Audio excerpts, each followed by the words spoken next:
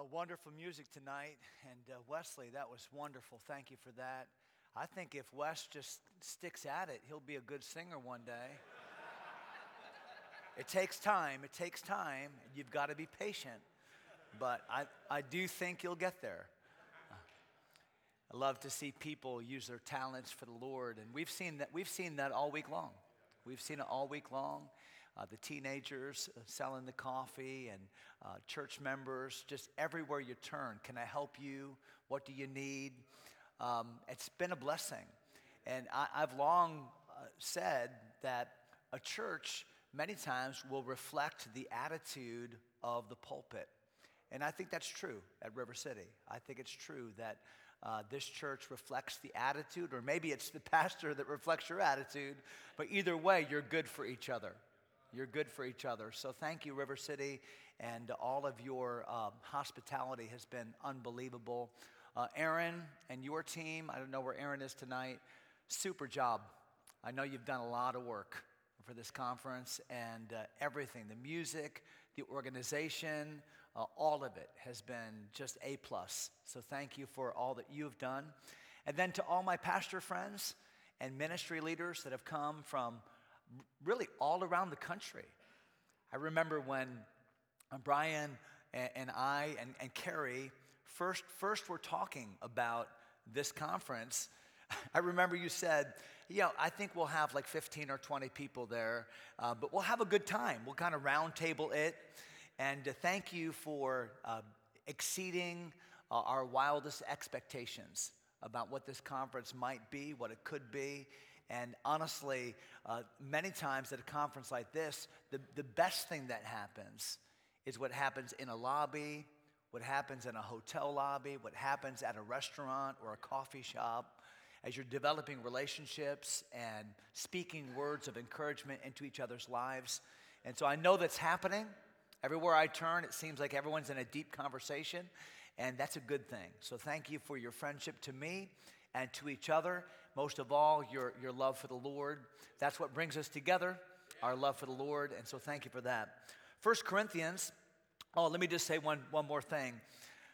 But wasn't H.B. Charles a delight? Preachers never really totally listen to a message. Now, I'm fully aware of that. Preachers they're half listening, they're half watching, half analyzing, half stealing, half judging. I know that my math is wrong, but I think my statement is 100% accurate. And I was doing all of that last night with H.B. Charles. I was doing all of that, just gleaning masterfully how he walked us through the text, how he illustrated appropriately, even how his homiletics matched his hermeneutics, just all of it. It clearly, God has gifted him, but clearly he walks with God. And those are two different things. We're going to read a book tonight of a church that was highly gifted. Well, you could go to that church and be wowed by the music. You could go to the church of Corinth and be wowed by the preaching. Not just one preacher, successive preachers. You could be wowed by them. But giftedness is not godliness. There's a big difference. And I'm glad that at River City, yes, there's giftedness, but there's something behind it. Look at what the Bible says in 1 Corinthians chapter 3. 1 Corinthians chapter 3, and keep your Bible open or your tablet open or your phone open or your scroll open or whatever you have. 1 Corinthians chapter 3 and verse 1, and I, brethren, could not speak unto you as unto spiritual, i.e., in the way that I wished I could have spoken unto you, but as unto carnal, even as unto babes in Christ. I have fed you with milk and not with meat, for hitherto ye were not able to bear it, neither yet now are ye able, for ye are yet carnal. For whereas there is among you envying and strife and divisions, are ye not carnal? And walk as men? For while one saith, I am of Paul, and another, I am of Apollos, are ye not carnal? Who then is Paul? And who is Apollos? But ministers, by whom ye believed, even as the Lord gave to every man. Watch verse 6. I have planted, Apollos watered, but God gave the increase. So then, neither is he that planteth anything, neither is he that watereth, but God that giveth the increase. Now, he that planteth and he that watereth are one, and every man shall receive his own reward according to his own labor, for we are laborers together with God. Ye are God's husbandry, God's field. Ye are God's building. I want to speak tonight for a few minutes on the topic, the danger of celebrity pastors. The danger of celebrity pastors. Lord, I pray that you'd bless the message tonight. I sure do need your help. Lord, I've prepared and I have some things written down to say, but Lord, I just want to give this time to you and ask that you would guide and direct my thoughts and my words. We pray, Lord, that we would have a real sense of your presence in this room tonight. I pray that at strategic moments throughout the service, you would just tap us on the shoulder, remind us that you're here, remind us that the words are your words, the message is yours. And oh God, tonight I pray that you would work in the places that I certainly cannot work. I pray that even now you would help us to have a submissive and open and pliable heart. I pray that our collective prayer would be, speak, O Lord. I pray that our attitude would be one of immediate change. If there would be anything that you would highlight to our lives that would be something that would not honor you. And oh God, tonight I pray that every single one of us would receive a blessing. The blessing of having heard and the blessing of having been inspired by the very word of God. Bless us tonight, I pray, in Jesus' name, amen. I talk about celebrity pastors, and I'm sure that you already have an image in your mind. Maybe you're picturing somebody in a white suit with really weird hair that can allegedly heal people. Maybe that's your idea of a celebrity pastor. Maybe you're picturing a person on the television set that's trying to raise money for some project, and if you just send in your seed gift of $19.95, God's going to answer your prayers. And what I always want to say to that televangelist is, how about you send me the $19.95 and God can answer your prayer? It never works that way. Maybe you're picturing somebody that lives in a mansion, or somebody that drives some car that you could never afford, or wears clothes or goes on vacations that you think are too opulent for somebody of the cloth. Celebrity pastors. I suppose we all have a different definition of what a celebrity pastor might be, or what the definition might be, but I think one thing about which we can all agree tonight is that there's no place in the Bible or in Christian ministry for what quote-unquote celebrity pastors. Now, there was a time when I was a celebrity dad. I can promise you that there was a time. Now, my oldest son is here tonight, and certainly he can testify to this. There was a time in my child rearing when I was larger than life, and I was a celebrity dad. For instance, I was a better golfer back in the day than Tiger Woods. My son Caleb came to me one day in the late 90s. He was just a little boy, maybe 5 or 6 years of age, and he said, "Dad, Tiger Woods is the best golfer in the world." I said, "No, he's not." And a 5-year-old just believes everything Dad says. And he said, "What do you mean?" I said, "Well, I'm better than Tiger Woods." He said, "You are?" I said, "I'm older." He thought, oh, yeah. Because remember, when you were a kid, whoever's older is better. I mean, the second grader can beat up the kindergartner. And he just took that and he went away, told all his friends, my dad is a better golfer than Tiger Woods. What did you do? I let him say it. It's just a child. It's not going to harm anything. We would drive to school the same way every day. I'd drive the kids to school, and every day we would pass by this one park in New Kensington, Pennsylvania, called Memorial Park. And the reason it was named Memorial Park is because there were memorials there to various wars. And one of the memorials in that park was actually an aircraft from the Vietnam War, a fighter jet aircraft in that park. We'd go by that park every day, and my son Joshua looked at it and said, yeah, I love that fighter jet, Dad. I said, I know. I used to fly that jet. He said, really? I said, oh, yes, I flew that back in the war. And I'm thinking, who could possibly believe that? Okay, let me tell you who believes that. Your 9-year-old son who's taught to trust and respect his dad. So he believed that. I didn't correct him. I didn't feel like it was necessary. He told every one of his friends in his 3rd grade class that his dad used that fighter jet, and they went home and told their parents. So that Sunday at church, nobody believed my preaching.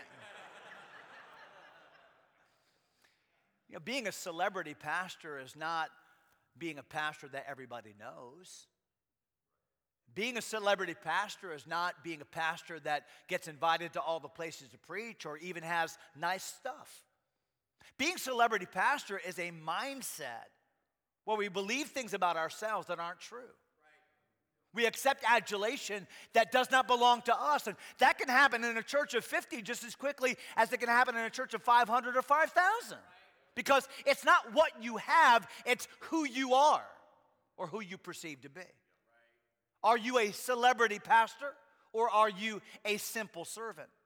That's the point that the Apostle Paul is making in 1 Corinthians chapter 3. Are you a celebrity pastor in your own mind? Or are you a simple servant? It's interesting when the Apostle Paul talks about what he is in actuality, the way that he views himself. He talks about the fact that, hey, I'm just a, and Chris said it today in the panel discussion. He said, I'm just a minister. I'm just a table waiter is what that means. I just wait tables. That's what I am. Hey, if you want to know what I am, let me tell you what I am. I'm a farmer. That's what I am. And not just a farmer, I'm a migrant worker. This isn't even my field. I just come work here, and then I move on to another field. I'm just a migrant worker that comes in and plants crops. I don't even stay around for the watering part. I don't even stay around to pick the fruit off whatever the crop is. I just come in and plant stuff. I'm a table waiter. I'm a farmer. I'm a builder. That's what I am. I'm a construction worker. I do foundation work. I do the below the ground work that nobody sees. And they backfill it with dirt one day. No one even sees it. But I'm telling you, that's the work that I do. I'm a table waiter. I'm a farmer. I'm a builder. I'm not a celebrity pastor, even though you think I am. Even though there's a subset of this church that tells me that I am and tells me that I'm all that and a bag of chips, I don't believe it. I don't believe what people say on this side, and I don't believe what people say on that side. I have a healthy and accurate view of who I am. Let me tell you guys, we need to culture a healthy and accurate view of who we are as the ministers of Jesus Christ. Matter of fact, I want to show you 4 views that you and I ought to have found right here in 1 Corinthians chapter 3. 4 views that we need to get right. Paul had an accurate view about 4 things that I think you and I need to share if we're going to be effective ministers for Jesus Christ. I want you to see them with me. First of all, I want you to see that the Apostle Paul had an accurate view of his people. He had an accurate view of his people. He knew the people to whom he was ministering, and well, he should, because nobody knew the Corinthians like the Apostle Paul. After all, he had been the one that had started that church. Remember the second missionary journey of the Apostle Paul? I'm not saying that you were there, although some of you, I have my suspicions. The Apostle Paul was on his second missionary journey, making his way around the rim of the Aegean Sea. He had started in Philippi. Remember the Macedonian call? He had gone to Philippi, and there he had led Lydia to Christ, and presumably her family, and started a church in her house. And there he had been put in prison, and there the Philippian jailer had been saved, and the jailer's family, and others. And the Apostle Paul had established a beachhead there on the European continent in Philippi, and then he walked down the road. He left. He left Luke there. If you study the pronouns of the book of Acts, you find out that Paul and Timothy and Silas, they made their way from Philippi. Luke stayed there probably to disciple and to help and to nurture and to be the interim pastor, if you will. But Paul and Silas and Timotheus, they made their way down the Via Egnatia, the I-95 of the day. And they made their way through towns like Amphipolis and Apollonia. And they came to a place called Thessalonica, which happened to be the chief city of Macedonia. Why? Because the Apostle Paul operated by a modus operandi. He had a ministry philosophy by which he lived. And that is, I want to preach the gospel to people that have never heard the gospel before. Now, that's not my ministry philosophy. I build on other people's foundations.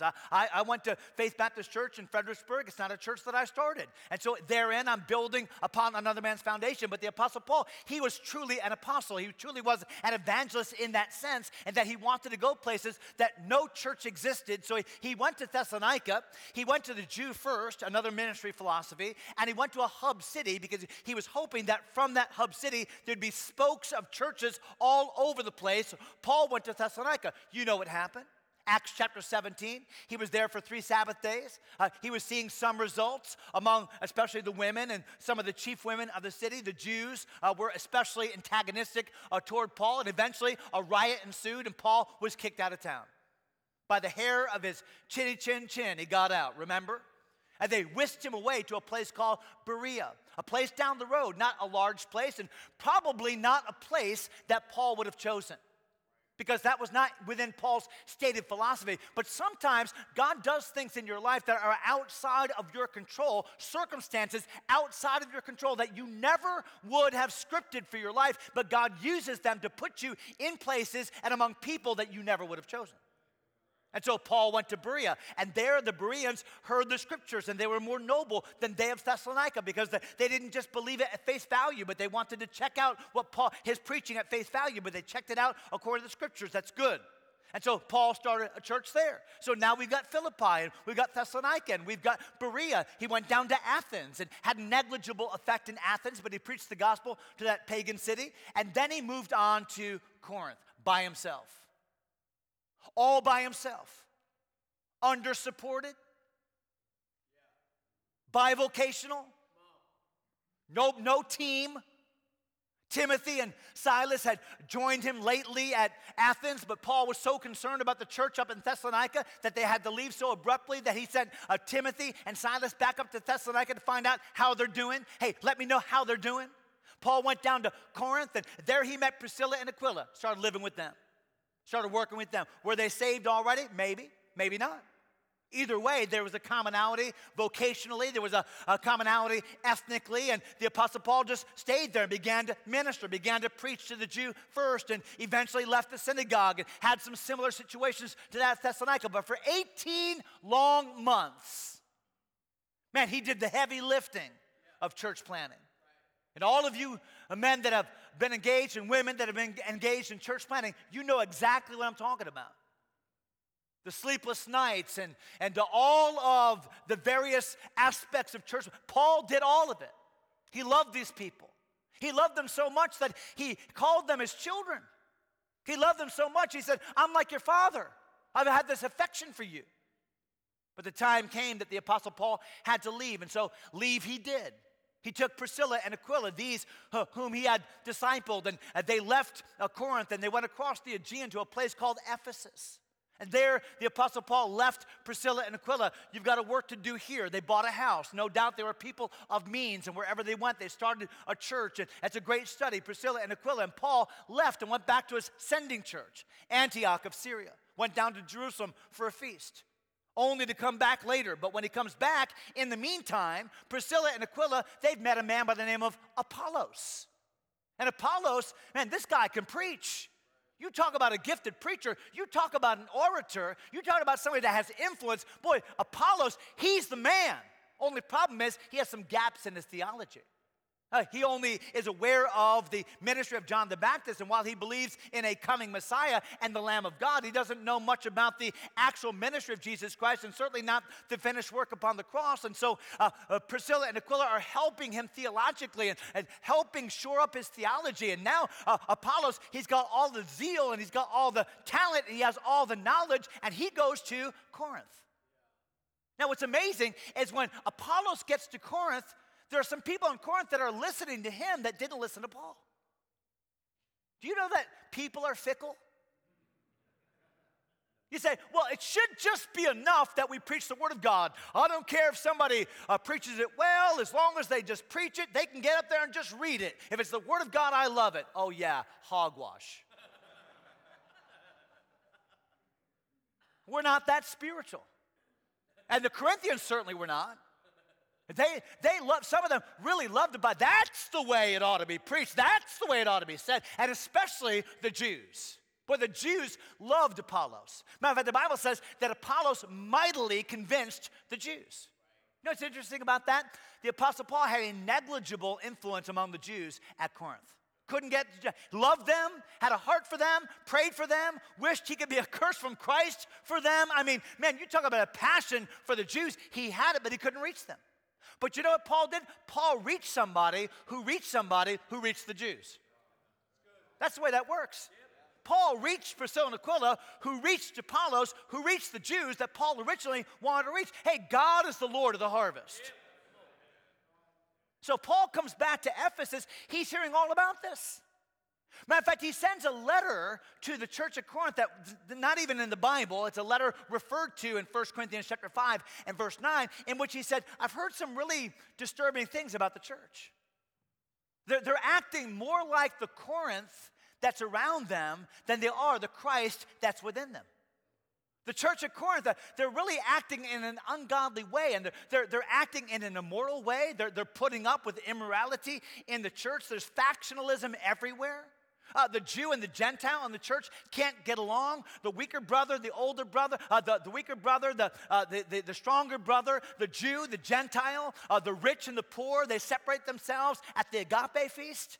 You've got all kinds of factionalism when it comes to this person baptized me, that person baptized me. They've got their favorite preacher. I mean, they are divided in which way.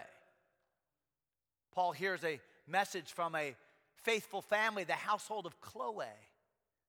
They said, Paul, this is what's going on. Paul shakes his head. An official delegation comes from Corinth, a delegation, Fortunatus and Achaicus and Stephanas. They come from Corinth. They said, Paul, we're here to represent the church, and we're telling you things are bad. Things are bad. I mean, it's really rocky, and something has to be done. So what does Paul do? Paul takes out his pen, and he begins to write them. And when he begins to write them is what we're reading tonight, a portion. And when he writes them, he says to them, listen, you're right, you're stuck. You're stuck where you've always been. He says there's really just three categories of people when it comes to all human beings. There are spiritual people. We know who they are. Spiritual people are they who have been born of the Spirit. That's what it means to be spiritual. If you have been saved, you are technically and positionally a spiritual person. Why? Because you hath thee quickened who were dead in trespasses and in sins. Your spirit has been quickened. Your spirit has been made alive. And that now you are a spiritual person positionally. But watch this. Just because you're spiritual positionally does not mean that you're spiritual practically. Two totally different categories. And so a spiritual man is one who is spiritual positionally, but one who is walking in the Spirit.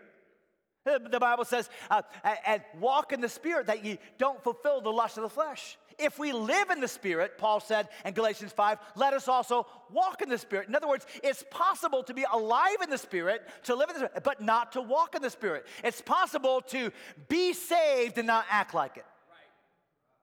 It's possible to be saved and not act like it. So Paul said there are really three groups of people. There's a spiritual person. That's the ideal, a person who's saved and acts like it. He behaves like who he is, not like who he was. He embraces his identity in Christ and lives like it through the empowerment of God's Holy Spirit. That's spirituality. Okay? Or there's a natural man. You know this. The natural man is the person that is born of this world but not born from above. The natural man, the fleshly man, or the man that has not been saved. So there's a spiritual man. The natural man received not the things of the Spirit of God. They're foolishness unto him. Neither can he know them. They are spiritually discerned. But the spiritual man, he understandeth all things, right? And yet no man understands him. People don't really get your priorities. They don't really get your lifestyle. They don't really get your attitude. They don't really get your beliefs. Why? Because the natural man can't understand the spirit things that are of the Spirit. So there's a spiritual man. There's a natural man. And you would think that that dichotomy would represent all people. Either you're saved or you're unsaved, right? That makes sense. Either you're saved or you're unsaved, and certainly that's true. But Paul introduces a third category. And the third category he introduces is that of carnality. The carnal man is a spiritual man who acts like the natural man. That's carnality. Carnality is when we're saved, we know the Lord, we've been passed from death unto life, but we're acting more like the Corinth around us. We're taking our cues and our clues from the Corinth around us and not from the Christ and the Spirit of Christ who is within us. And so the Apostle Paul says to his people, to his audience, to his children in the faith, look at it, verse 1. I could not speak unto you as unto spiritual. That was my desire. But as unto carnal. I spoke to you as carnal. Verse 3, you're yet carnal. And what does carnality entail? Oh, I know what carnality entails. Matter of fact, I meant to do this tonight. I meant not to turn to a passage of Scripture. I meant just to say, hey, give me an idea. What's the first word that comes to your mind when I say carnal? I guarantee you, if I had not read this passage, you would not say envy. Isn't it amazing that what we typically think of as carnal, and I'm not saying that immorality or immodesty or the typical things that we hear are not elements of carnality, but that's not what the Bible says. What the Bible says is the carnality of the Corinthians showed up in their envy. You know what the word envy means? Zelos is the word. It's a strong desire to have something you don't have. You know what the Corinthians wanted? They wanted status. They wanted to be somebody. They wanted stuff. Because in Corinth, the more stuff you had, the more important you were. The more athletic you were, the more important you were. The better orator you were, the more important you were. The more arguments you could win. That was what was valued in Corinth. So what did they do? They imported all the values of Corinth into the local church and said, okay, so in church, if I win, I'm more valuable. If I can win an argument, if I can speak better, if I have more stuff, I'm more valuable. If I have higher status, I'm more valuable. They took all the competition of the world around them and imported it into the church that they were attending. I wonder, my friends, if that's not true of our churches. Competitive and gripey and envious and suspicious and passive aggressive. And in America, where we have the luxury of having different kinds of churches. And in America, when we have the luxury of having different translations, and no other language has these luxuries, we get to argue about these things. We get to argue. No, thou. No, you. Thou, you. Right? We get to argue. No, that was written in 1952, 1852, wrong! We get to argue. We get to be Baskin Robbins. That's American Christianity. We get to have our own flavor and then emphasize our own flavor. Because everyone knows that strawberry is better than chocolate. Everyone knows that, right? Oh no, we already have contention. While half the world hasn't even tasted ice cream. We argue about our flavor. That was the church at Corinth. And that envy, that's the seed. And that envy produced strife. And that strife produced division. And then they justified their factions. They justified that our division, our faction, our tribe is better than your tribe because we've got Paul. If he can't do it, nobody can. They got their pom-poms out and give us a P and give us an A. And man, they loved it. I'll tell you what, Paul, he goes deep. He's Mr. Theologian. I'll tell you, he can write better than anybody. Oh, yeah, well, he can't preach his way out of a paper bag. Apollos, he's our man. No, Cephas, he was there with Jesus. Paul wasn't there. He was killing Christians. Apollos, he was off in Egypt somewhere. We're a Peter. And I don't know what all the invented rationale was, but they became tribal. And God says, you are carnal. Paul knew that about his people. Now, there's one way for a leader to react to carnality, and that's to say, I'm out of this church. I disengage from these people. You bunch of babies. That's what they were, by the way, babies. And babies are cute. And they're cuter when they're grandbabies. Because there's no diaper changes. There's no get up in the middle of the nights. There's go home, right? They're cute. I mean, when our kids were 1 and 2 years old and they said, up, up, up, up, love you, well, that was cute. Okay? But when they're speaking baby talk when they're 7, it's not cute. Me want chocolate milk. Talk like a 7-year-old. In other words, act like who you are, not like what you were. Right? And so what's Paul? Paul's engaged with people that he knows. He knows the state of his flock. I wonder, tonight, do you know the state of your flock, and are you willing to stay engaged with their spiritual needs even though you know the state of your flock? And Paul said, I want to preach this, I can't preach this. I wish we were here, but we're not.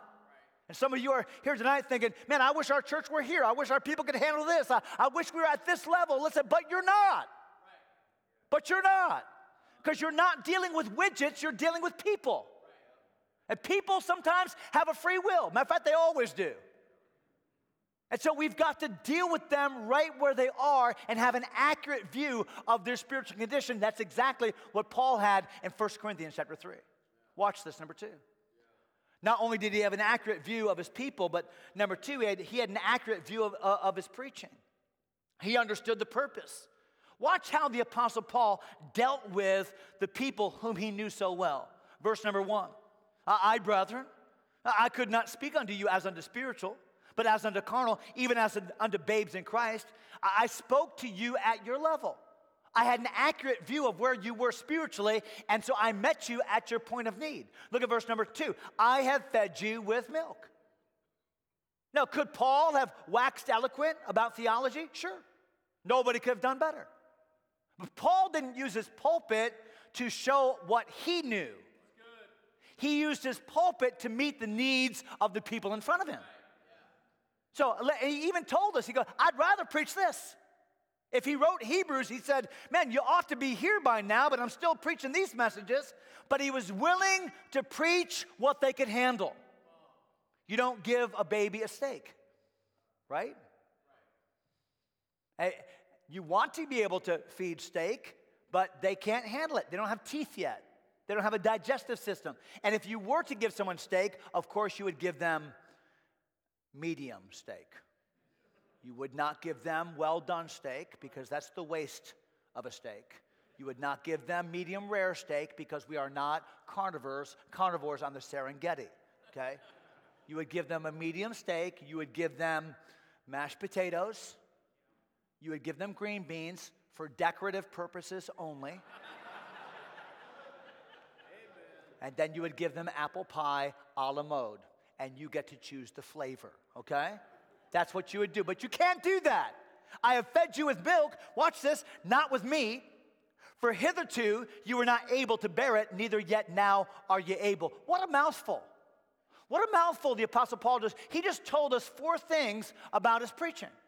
He just told us 4 things, at least, about his preaching. Number 1, he said, hey, my preaching is nutritious. I have fed you with milk. I have the elders which are among you, I exhort, who am also an elder, and a witness of the sufferings of Christ. Feed the flock of God which is among you, taking the oversight. God's command to you preachers is feed your people. Feed them. Give them a steady diet of the Word of God. Give them what God said. They don't need you, they need Him. They don't need your words, they need His words. And so Paul said, I have fed you. Is that your testimony in your local church? Are you feeding your people? Sometimes we get a little bit upset when people say, well, I left so-and-so church because I just wasn't getting fed. No, you just had a bad attitude. No, sometimes they just weren't getting fed. Have you ever gone to a restaurant with bad food? You don't keep on going back. I don't care how nice the dining room was. I don't care how kind the table waiters were. I don't care how convenient it was. I don't care how well-priced the food was. If the food stinks, you don't go back, right? And by the way, the converse is also true. I could take you to a little place called the Villa in Cadogan, Pennsylvania. You can't find it twice. It's out in the middle of nowhere. It's by some dirty little river town. You go there. It's dirty. The parking lot's jam-packed. You go in. You're sitting elbow to elbow with people. The tables look like they're from 1947. Why would you go back? It's got the best lasagna on earth. And everyone tells their friends, you got to go to the Villa in Cadogan. I'm just saying, when you feed people, good things happen. It was a nutritious meal. But not only was it a nutritious meal, it was a digestible meal. Feed your people with what they can handle. You say, does that mean I shouldn't preach verse by verse and chapter by chapter? No. You can't preach verse by verse and chapter by chapter, but you're going to have to adjust it to their level of understanding. You're going to have to adjust it to their level. You do that with children all the time. You do junior church, you don't get up and preach Leviticus chapter 7 and say, let's talk about the 7-fold ramifications of the Abraham covenant as it pertains to the Mosaic law. You've lost them, okay? You talk about, let's talk about Samuel listening to the voice of God. Samuel. I can see now Jeff Adams is listening. I've lost him, but man, he is right on time. Man, I got there. It took me a while to get down that far, but man, you're with me. That is so good. Find the level and stay there. It was a nutritious meal. It was a digestible meal. It was a consistent meal. And Paul didn't give up. Week by week, letter by letter, he stayed after it. Hey, you couldn't bear it. I fed you with milk. I wish we were at meat level, but we're not there. Hitherto, neither can you bear it now. But I'm still talking. I'm still preaching. I'm still writing. I'm still praying. I'm still in. I'm not giving up. When are they going to get it? I don't know. When did you get it? Aren't you glad that God was patient with your stubborn heart? Just give them the Word of God. Give them the Word of God has intrinsic value. The Word of God has inherent value. Give it. One day it'll sink in. And if not, you'll be the better for giving it.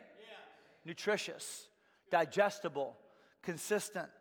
But I would say lastly, and this is going to seem a little bit counterintuitive to what the first 3 I just gave you, it was a nutritious diet, a digestible diet, a consistent diet, but ultimately it was an insufficient diet. Now, Paul knew that they needed more. Paul knew that they should be beyond this. Paul knew that milk was just entry level. He knew that, okay? But he gave them what they could handle. Remember when my biological dad was dying of cancer, 1997, and he was just emaciated, pancreatic cancer, and he was no doubt going to die, and he did die, by the way. I remember visiting him for the last time I ever saw him alive. It was about 2 months before he died, and I spoke with the doctor in the hallway. The doctor said, I said, what can I do to help? He said, well, just be an encouragement. And he said, and try to get him to eat something. He honestly needs to eat something. He wouldn't eat anything. So here's this Here's this dad that left our family when I was like 3 for another woman who had been out of my life his whole life. And here are his 2 sons, Stephen and Kurt. And here I am with a spoon and applesauce. Dad, can you just take one bite? Dad, can you take one bite? Come on, Dad, 2 more bites. I know, 2 more bites. Listen, I knew he was dying, but I knew I had to do something. Sometimes in our ministry, that's where we're at. We look at people, and we look at the decisions they're making, and we look at the lives they're living, and we're saying, there's no hope. But maybe there'll be a breakthrough next week, and maybe an immunotherapy will come the week after. Maybe there's going to be some breakthrough with chemotherapy 4 weeks from now. But for now, can you take one more bite? Hey, for now, open 2 more bites, please. Yeah. That was Paul. Right. A nutritious, a digestible, consistent, but ultimately an insufficient diet. He knew his people. He knew what they needed. And what they needed was the faithful preaching of the Word of God. Amen. Watch this, number 3. Not only did he have an accurate view of his people and then an accurate view of his preaching, but notice he had an accurate view of his position. Now, I love it. Verse number 5, don't miss it. An accurate view of his position. He says, who then is Paul? I think you'll find it interesting that the pronoun who in verse number 5 is neuter. Okay, that doesn't mean that Paul was struggling with his gender identity. It simply means that Paul was not speaking of him as an individual person. He's speaking about his position. You know, who is your Paul? Who is the minister? That's what he's saying. Well, what's this position? Who then is Paul? Who then is Apollos? He says, but ministers, verse number 7, verse number 5, but ministers by whom you believed, even as the Lord gave to every man. And so what's he saying? He's saying, hey, number one, let me tell you who I am. I'm a minister. Now, I know that we've even ennobled that. Who are you? I'm a minister. Sometimes I'll go to the hospital to make a hospital call, and they'll say, oh, the minister. He's the minister. I'm part of the ministerial society, the ministerial group. We've almost ennobled the term because such is the pride of man. We always want to make ourselves more than what we are. But the word minister is the common word diakonos, and you know that. And the word diakonos means a table waiter. A table waiter. What a perfect illustration. The food is not ours. The preparation of the food is not ours. You know what we do? We walk from there to there because that's God's plan. Now, the chef could walk out and serve the food and do a better job than you and I could. I could answer more questions. But for some reason, in God's sovereign plan, He has chosen people to help people. That's what He's done. So God has chosen you and God has chosen me to take the plate from the kitchen to the table. So take the plate from the kitchen to the table. And don't stop at the buffet and put your own food on it. Take the plate that the chef prepared from the kitchen to the table and put it there. And if you want to be a really good waiter, give him a refill before he asks. If you want a tip from me, that's not true. I did some reading about table waiters in Greek society. You'll find this interesting. In Greek society, the table waiter would enter a room and the people would be reclining, not sitting at a table like you and I sit at a table, but sitting kind of like on a half couch, propped up. And they would be raised up on platforms. And the table waiter would enter the room and the people that were sitting on the couches would be at eye level. They're sitting up here and here's a little platform. You put the food by their feet. You put the food by their feet. And boy, that gives you a different picture of a table waiter. And there were 2 servants at a rich house for every one person. One servant's job was to wipe the spit off the mouth. The other person's job was to clean the vomit off the floor. Because it would be common in those days to eat so much and want to eat more, meals could last 4 hours, that one would purge himself so he could eat more food. And the table waiter would wipe the mouth and clean the vomit.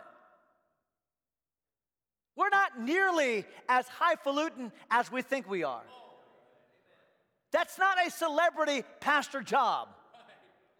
We're table waiters. We serve people and we deal with their filth. And we are privileged to do so. I'm of Paul. I'm of Apollos. I think if I were Paul back in those days, I would say, hey, you're elevating Apollos a little bit more highly than he ought to be elevated. It's always easy to point at the other celebrity pastor. But did it ever occur to you that Paul put the kibosh on people that were elevating him? I tell you what, sometimes our greatest sin is not that we invited the praise, it's that we don't deflect it. And over time, we start to believe it. Now, if you ever want to get a healthy dose of whether or not the praise is true or not, just repeat it to your wife and ask if it's true. She'll tell you, and she'll be accurate. Table waiter. I'm a table waiter. But not only do you say I'm a table waiter, let me give one last one. There's actually 3, but I'll just give you 2 for tonight. Watch what the Bible says in verse number 6. I'm a table waiter. That's verse number 5. Verse number 6, I planted. That's the language of agriculture. I've planted. Apollos watered. That's the language of agriculture. God gave the increase. That's the language of agriculture. Paul loved to use the language of agriculture. You know what's interesting? Paul was not a farmer. And yet he used the illustration. And I think that's important for us to understand as preachers, that we need to find ways, effective ways by which to communicate with our people in ways that they'll understand. And so Paul used the illustration of childbearing. And I'm pretty sure he never bore a child. I travail in birth again until be Christ be formed in you. It's easy for a guy to talk about labor pain, right? But that's inspired, ladies, so he talked about it. What's the point? The point is, Paul wants his people desperately to understand who ministers are, who we are. And I know that you factionalize, and you're saying you're of Paul, and you're of Cephas, and you're of Apollos, and this group over here, you're so highly spiritual, you don't need any human leader. You're of Christ. They were all wrong. They were all wrong. What the Apostle Paul was simply saying is, no, I'm a table waiter. I'm just a farmer, and I don't even know the whole farming process. And Jesus said in Matthew 9, he said, pray ye therefore the Lord of the harvest that he will send forth what? It's interesting. That he'll send forth what? Laborers. He didn't say that he'll send forth planters. He didn't say he'd send forth waterers. He didn't say pray that the Lord would send forth. See, we're specialists. But the Lord just kind of looked at it and said, no, I just need people to work, and I'll tell you what to do, and I'll tell you what position you have, and it really doesn't make a difference because I view you all the same, whether you water, whether you plant, whether you reap, whatever you do. If you're doing it for me, you're my labor. I just need people to work. I'll direct you. Just work. Remember when Jesus went through Samaria? He had seen a great result in Judea for 4 months. Matter of fact, so great was their result that the disciples of John came to the disciples of Jesus and they kind of got mad. Like, went back to John and said, boss, they're baptizing more than we are. That sounds, pretty recent to me. And remember what John said? John, that's the way it ought to be. He must what? Increase, I must what? Decrease. I'm just the friend of the bridegroom. He's the bridegroom. This is the way it ought to be. And so they're seeing great success. Well, now they're going back up to Galilee. Jesus and the 6. Peter, Andrew, James, John, Philip, and Nathanael. So they go through Samaria. I was just there. I was standing on Mount Gerizim with some of my friends here just a couple weeks ago, looking down at Shechem, looking down at Jacob's well. And there sat Jesus, outside of Sychar, speaking to the woman at the well. What happened? He led her to himself. Remember that? Where were the disciples? Grocery shopping in Sychar. They come back, they see him speaking to her. They're thinking, what is he doing? No one talks to the Samaritans. We don't have any dealings with them. They don't say anything. The woman leaves. She leaves her water pot there, goes back, tells the town, come see a man that told me all things that ever I did. Is not this the Christ? She's so excited. You got to see him. The Messiah's here. Come on. In the meantime, Jesus says, they said to Jesus, you want something to eat? Jesus said, I've got plenty to eat. I have meat to eat that you don't even know of. Jesus said, guys, I sent you forth to reap. Yeah, you're asking about this woman. She's doing your job. I sent you to reap. Say not ye, there are 4 months and then cometh harvest. I'm telling you, there's a harvest field right here. And you missed it. So Jesus was always talking about harvest. Jesus was always talking about agriculture. And so Paul, I think, very aptly said, hey, Corinthians, you want to know who I am? I'm one of those people that listened to Jesus and said, I'm going to work in his field. That's what I'm going to do. Because there's much to be done. There are people to be reached. And you're part of them. And so I came and I did that job. And I led you to Christ. And I planted that seed. And that church got started. And then Apollos came later on. And he won some people to Christ that I couldn't have won to Christ. And he watered the seeds of the gospel that I had already planted. That they had heard from me. And then they got, it doesn't make a difference. It makes no difference. The point is, we're all working for Jesus. He sorts out who does what. God rewards us not according to our talent. He rewards us according to our labor. So I think Paul emphasizes 3 things. Number 1, we're different. And can I just say this? You're different among your pastoral staff if you have one. So quit comparing yourselves among yourselves and measuring yourselves by yourselves. That's not wise. We've got a bunch of different churches represented, and we're different. Now let's quit comparing ourselves among ourselves and measuring ourselves by ourselves. We're different. We're different people with different talents, different abilities, different situations. We're different ages. We have different resources. We have different places to minister. We have different buildings. We have different skill sets. We're different. It's okay. And Paul said in this chapter, hey, we're different. And not only were they different, he said, we're de-emphasized. The argument is wrong here. You're talking about me or Apollos, or we're talking about Cephas, or no, you're missing the whole point. The whole point here is that the field belongs to God. That's the whole point. The point is, this is God's work. The whole point is, we don't do any of the work that actually helps people. We just do the work that facilitates the help for people. Matter of fact, without God doing his part, know what we are? We're hole diggers and mud makers. Because if you want to plant something that doesn't grow, all you did was dig a hole. Right. If you want to water something that doesn't grow, all you did was make mud. Right. Without God, it's ridiculous. We are hole diggers and mud makers. So Paul de-emphasizes us all together. We're different. We're de-emphasized. And then he says this, and we're dependent. We're dependent not only on God. We need God. For sure we need God to do his work. But we need each other. What's planting without watering?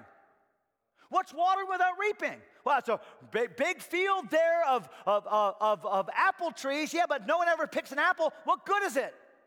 If no one ever waters a seed, what good is it? So Paul said, you've got it all wrong, Corinthians. We need each other. Quit fighting. Quit passive-aggressiving. Quit throwing rocks. Man, we need each other. Farmers, table waiters.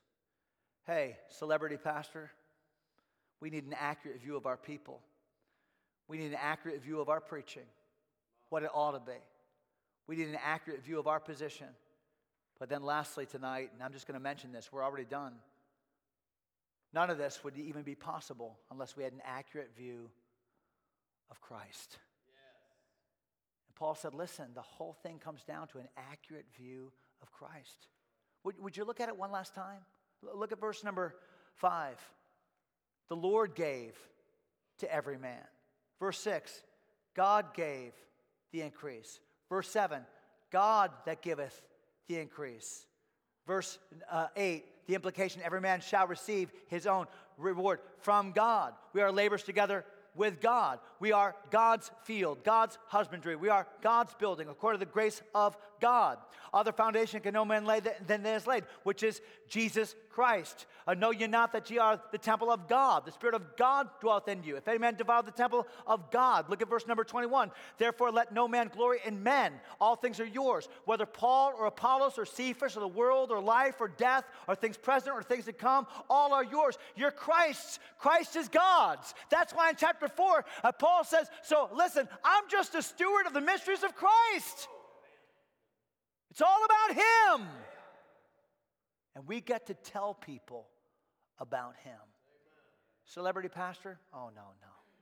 Simple servants who have seen Christ for who He is, who have seen their people for who they are, who see this book for what it can do, and see the wonderful privilege that God has given, that I get to farm it, I get to serve it, I get to build it.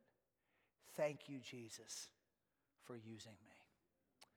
Father, I thank you